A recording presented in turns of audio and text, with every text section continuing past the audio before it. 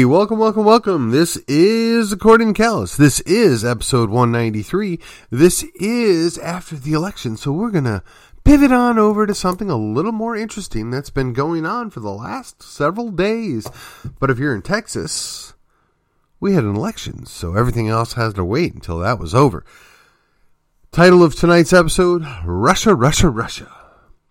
Yeah, so for those of you who haven't been paying attention, there's a little conflict going on right now.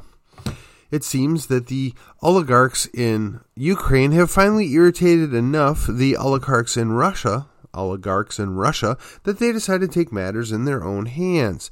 So I'm going to do my best to explain to those of us who don't follow deeply international politics what exactly is at play here, who some of the players are, what the potential outcomes are, and honestly, if I get it wrong or I'm not 100% right, I don't claim to be a foreign policy expert, so, you probably don't need to beat me up with it. As always, this show is on every podcast catcher that I can think of. I like to share it on Podbean and Spotify. However, we are on Apple iTunes and the Google app, whatever that may be, and I ask you, share, like, comment, give the thumbs up, give a review, whatever. Spread the word that I do this show because it's just so much fun and I'm doing it all for you. And on with the show. Alrighty, so here we go.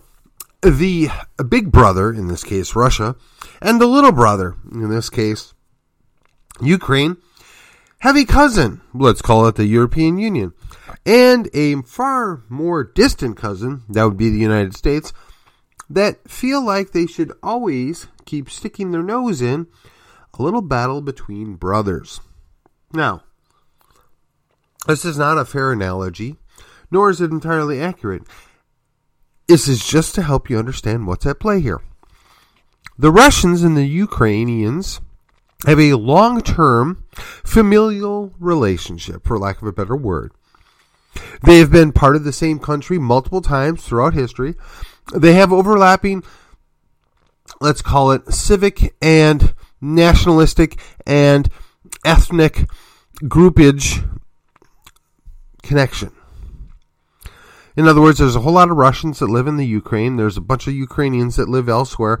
And quite frankly, the Russians were colonizing part of the Ukraine for quite some time. Even back in the time of the Tsars, they were two distinct countries, but under the same rule, if you will. The same culture, if you will. Of course, it's not exactly the same. Just like two brothers might be slightly different, they're the same family. They get along, they work together. Now, if you want to go far enough back, you could probably make an argument that they were a separate entity, much like Poland and Lithuania once had their own little mini empire there in the middle of the European area. But for all intents and purposes, for the foreseeable past, they've been interconnected, interwoven. Two brothers, if you will. So, as we're watching this play out, the big brother doesn't want his little brother led astray. Doesn't want his little brother joining their cousin. Doesn't want his little brother to keep causing him problems. He wants his little brother to do what he says and gives him as much freedom as you will that is allowable in his mind, but he doesn't think he can go out on his own. So in this scenario, or this understanding, if you will, the cousin, NATO, says, oh, you should come over to our team. Oh, you should come play with us. Oh, you just need to ignore your big brother. Well, to a certain extent, big brother is not really enthusiastic about it, but when you then have the other cousin jump in and start manipulating and start doing all sorts of various things, in fact, basically taking control of the younger brother, putting, let's say handcuffs on, maybe getting them involved in some petty crime, joining the gang, if you will. In this case, maybe the gang is a better explanation of what NATO is, but be that as it may, this is what's playing out. So the big brother finally has enough and decides to go beat up the younger brother to get him in line. That's the non-international politics version of what's playing out here. Now let's dive in a little closer. So Russia has basically been run by oligarch since the Soviet Union fell. And you can say what you want about the oligarchs, because they're really not any different than the people that run our country, or most of the European countries. Maybe a little bit more Sicilian in nature, if you get what I'm saying. But they, unlike the oligarchs in the United States, are actually pro-Russian. They want what's best for Russia. They want what they think is best for Russia, but that doesn't necessarily mean all the Russian people agree.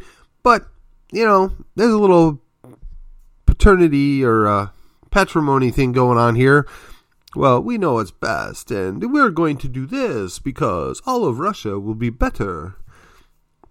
Excuse my bad accent, but I'm just trying to have a little fun here because, after all, I'm just trying to help you understand what's at play here. So those oligarchs, let's just say, are not as pure as the wind-driven snow, but they're at least supportive and protective of their country, because it is their country. They see it as the rulers of this country, if you will, which in fact they de facto are. Meanwhile, over in Ukraine, they had one group of oligarchs that they installed there. Well, being that we're the United States and we know what's best for the rest of the world, we decided to incite a color revolution. Whereupon we disposed of one group of oligarchs and installed another group of oligarchs. And for those of you that don't know, think of them as non-petty tyrants. The ruling class, if you will. And those in the ruling class that we installed really don't care about the Ukrainian people. How about that? And they care even less about the Russians that are in the eastern part of Ukraine. As a matter of fact, they are trying to force them back out. Now, if any of this sounds a little familiar to you, that's probably because it's happening in other parts of the world right now. Now, I got to say, to a certain extent, I can understand this, and perhaps I'm even sympathetic to it. There are a large number of people that, while they're nominally related to you, really don't belong in your country, and you don't necessarily appreciate the fact that your country has all these people in it, and quite frankly, they're not going along with the game plan, and they're kind of undermining what you're trying to do, and actually they have a split allegiance to the neighboring country. Again, this might sound somewhat familiar to some of you, particularly if you live in Texas, but just go with me here. So, the Ukrainian oligarchs are trying to,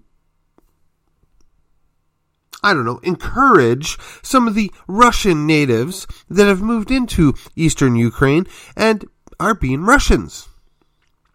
They would like all of Ukraine to be for the Ukrainians.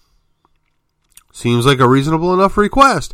However, you have to then remember that Ukraine and Russia, brothers, they're very closely related. They have a long history together. And the Ukraine probably wouldn't exist if it wasn't for Russia. So we got all this at play. So you got one group of oligarchs that went and, for lack of a better word, very much frustrated the Russian oligarchs. And they were poking the bear, if you will. But not to be outdone, the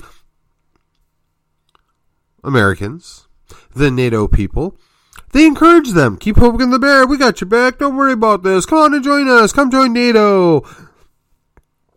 I know. Let's start a fight between you and him. That's a great idea. Unless it's you're the you and him is twice your size and 5 times as good a fighter. But, hey, you know what? The other guy, he just egged you on and got you in a situation that you can't possibly win. But, hey, whatever. So, again, to be clear, no side is a good side. No team is a good team.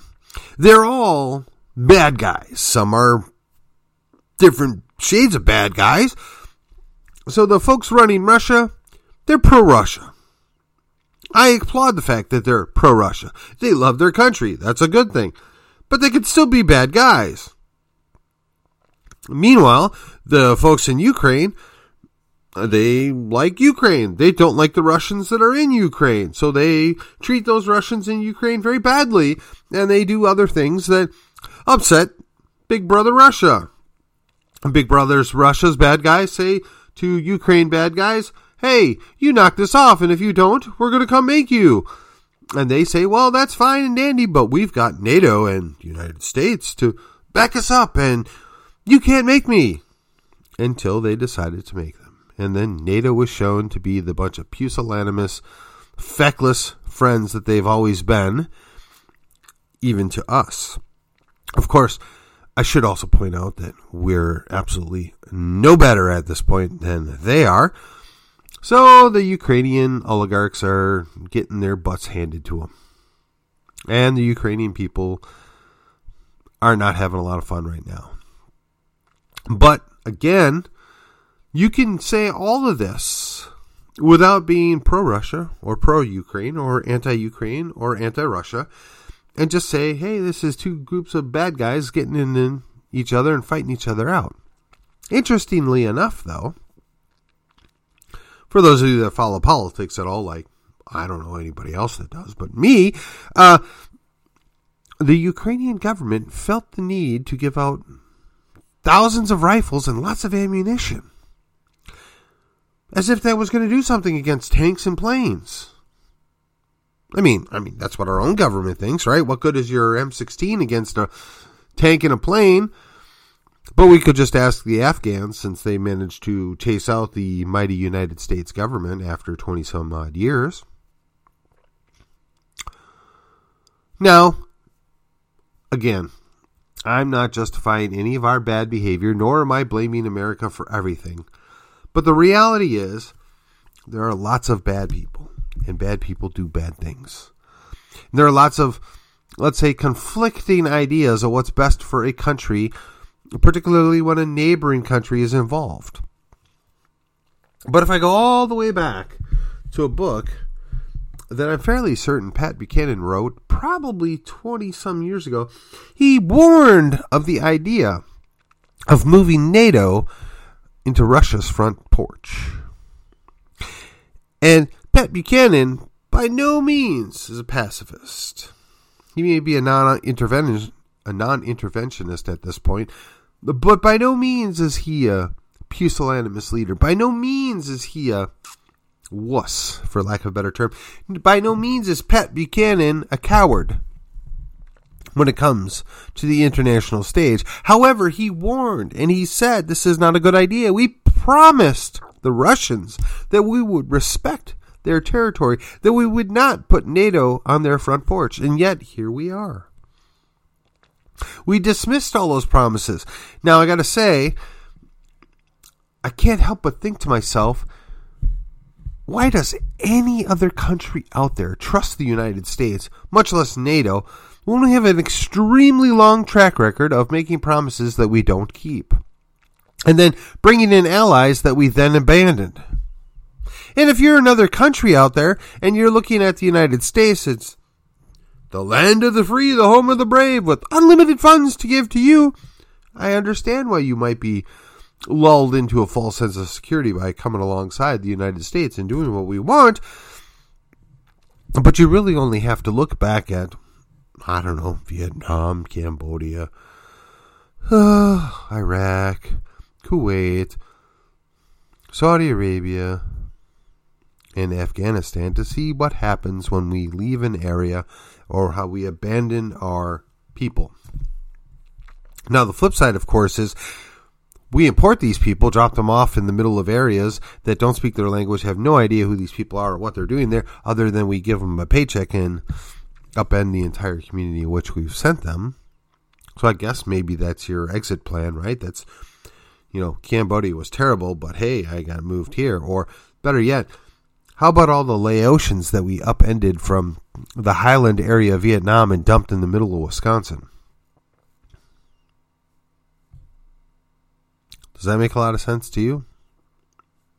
But we didn't. Hey, but that's okay, because the SCOTUS has determined that it's perfectly fine to still put people into, not concentration camps, internment camps for unspecified periods of time, where we don't have to abide by your rights that are guaranteed by our Constitution. But then, of course, we're seeing this play out by the fact that we've suspended habeas corpus for those people that trespassed on January 6th, a little over a year ago, that are still standing in a jail without being able to even get representation. Hey, but that's okay. There's no problem here. After all, we're more worried about those Russians. Listen, I'm not defending what Russia's done. I'm not defending what the Ukraine's done. I'm not saying that either one of them are good guys. But what I am saying is, rather than screaming Russia, Russia, Russia, and parading around the false narrative that we get all the time and accepting that whatever the media is telling us is truth, we ought to just take a pause.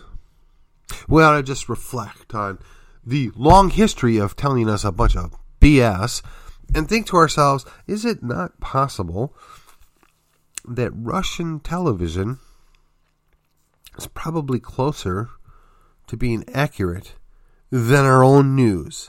And then we should go look in the mirror and scream at this is what it's come to. Now, what's interesting is KrisAnne Hall has talked about this many times on her show, and if you haven't subscribed to KrisAnne Hall's show, you don't know what you're missing. And I'm going to get this wrong, but I want to say it was the Smoot-Hawley. No, it's not Smoot-Hawley. My apologies. There is an act that they changed, and again, go listen to KrisAnne Hall. She'll spell it out for you. They checked it. They did a modernization of it, which allowed for the U.S. government to program propaganda for domestic consumption. They're feeding us garbage. And you know what they say about garbage in, you get garbage out. That's what we've got right now. We've got our own government that openly and unashamedly is lying to us and telling us not helpful or not truthful or not even informational things right now. We're being led down the wrong path. And it's all okay. It's all perfectly legal, don't you know? Don't question anything here because, citizen, trust us. We know what we're doing. Excuse me if I don't find that at all comforting. Excuse me if I want to continue to ask questions. Excuse me if I don't accept the fact that it's always Russia's fault. Again, just because you question the narrative does not automatically make the Russians good guys. Who would have thought back in 1984 when Red Dawn came out that I would ever see the Russians or the former Soviet Union in a positive light? But yet here we are. We're looking at it and we're just saying, they're concerned about their territorial integrity. They're concerned about their neighboring country that is wiping out groups of people. Yet we were just fine going to the Olympics when that host country was doing much the same thing to an entire people group that resides within their borders. So I don't know if we're more hypocritical, more stupid, or more just disengaged from the reality among us, or around us, or within us. It's just wholly disappointing. But what I suggest to you is, don't accept the narrative. Don't just jump to conclusions. Do your research. Fail to do so, and you will be misled. Fail to put forth any effort, and you will make the mistakes.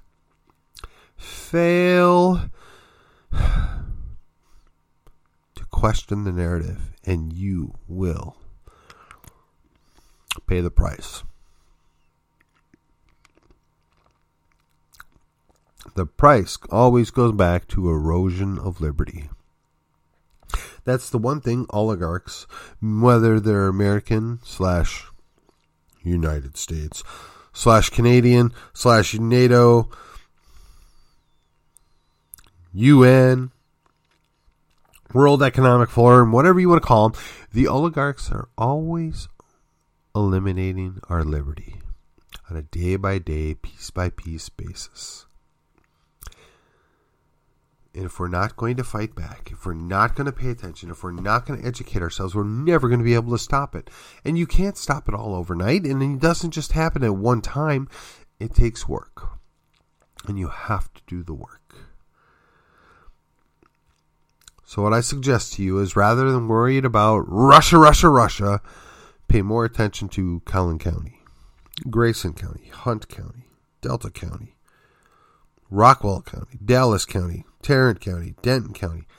Pay more close attention to the cities around you, whether it's Frisco, Allen, Plano, McKinney, Fairview, Princeton, Farmersville, Anna, Melissa, Salina, Prosper, Denton, Louisville, Colony, Little Elm. Right? Pay attention to those cities around you. Pay attention to the towns around you. Pay attention to the county that you live in. And then finally, get involved at the state level. Now, excuse me. Now that the primary is over, next up are the precinct conventions. And they're coming up this Saturday. If you don't know where that's at, go to the Collin County GOP website. Go to the Facebook page. Find out. To my best recollection, it will be this Saturday, I believe at 9 o'clock. It will be at the Frisco Preston Ridge campus. I have in my calendar, it is from 8 until 1. I know it's not going to take that long, but I'm telling you, take 5, well, that'd be 5 hours, but Take a couple hours out of your Saturday, go there, sit down, join your precinct, fill out a resolution, fill out a platform plank, be involved, get nominated, go to the Senate District Convention, which is in 3 weeks after that. This stuff all matters. Now look, I'm a Republican, maybe you're not, maybe you're a Democrat, maybe you're a Libertarian. All the parties have their own conventions. All the parties, quite frankly, they don't want to listen to us. But if we show up in force and do our jobs, they have no choice. The SD8 convention, which is coming on the 26th, is going to be out in Wiley. Now, I know some of my friends are listening to this. If you don't know where to go, how to get there, if you have questions of who your precinct chair is, how do you get to take part in this, all you have to do is call me. I've put out my number more than one time, so we're going to do it one more time now. 405-1852. That's 214-405-1852. Call me, text me. I will give you the information. I will hand walk you to the person that is your precinct chair and get you plugged in.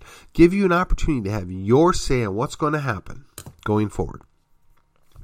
Now, if you're a Democrat, I can't help you. But you know what? I know a few Democrats, and I'll be happy to put you in touch with them.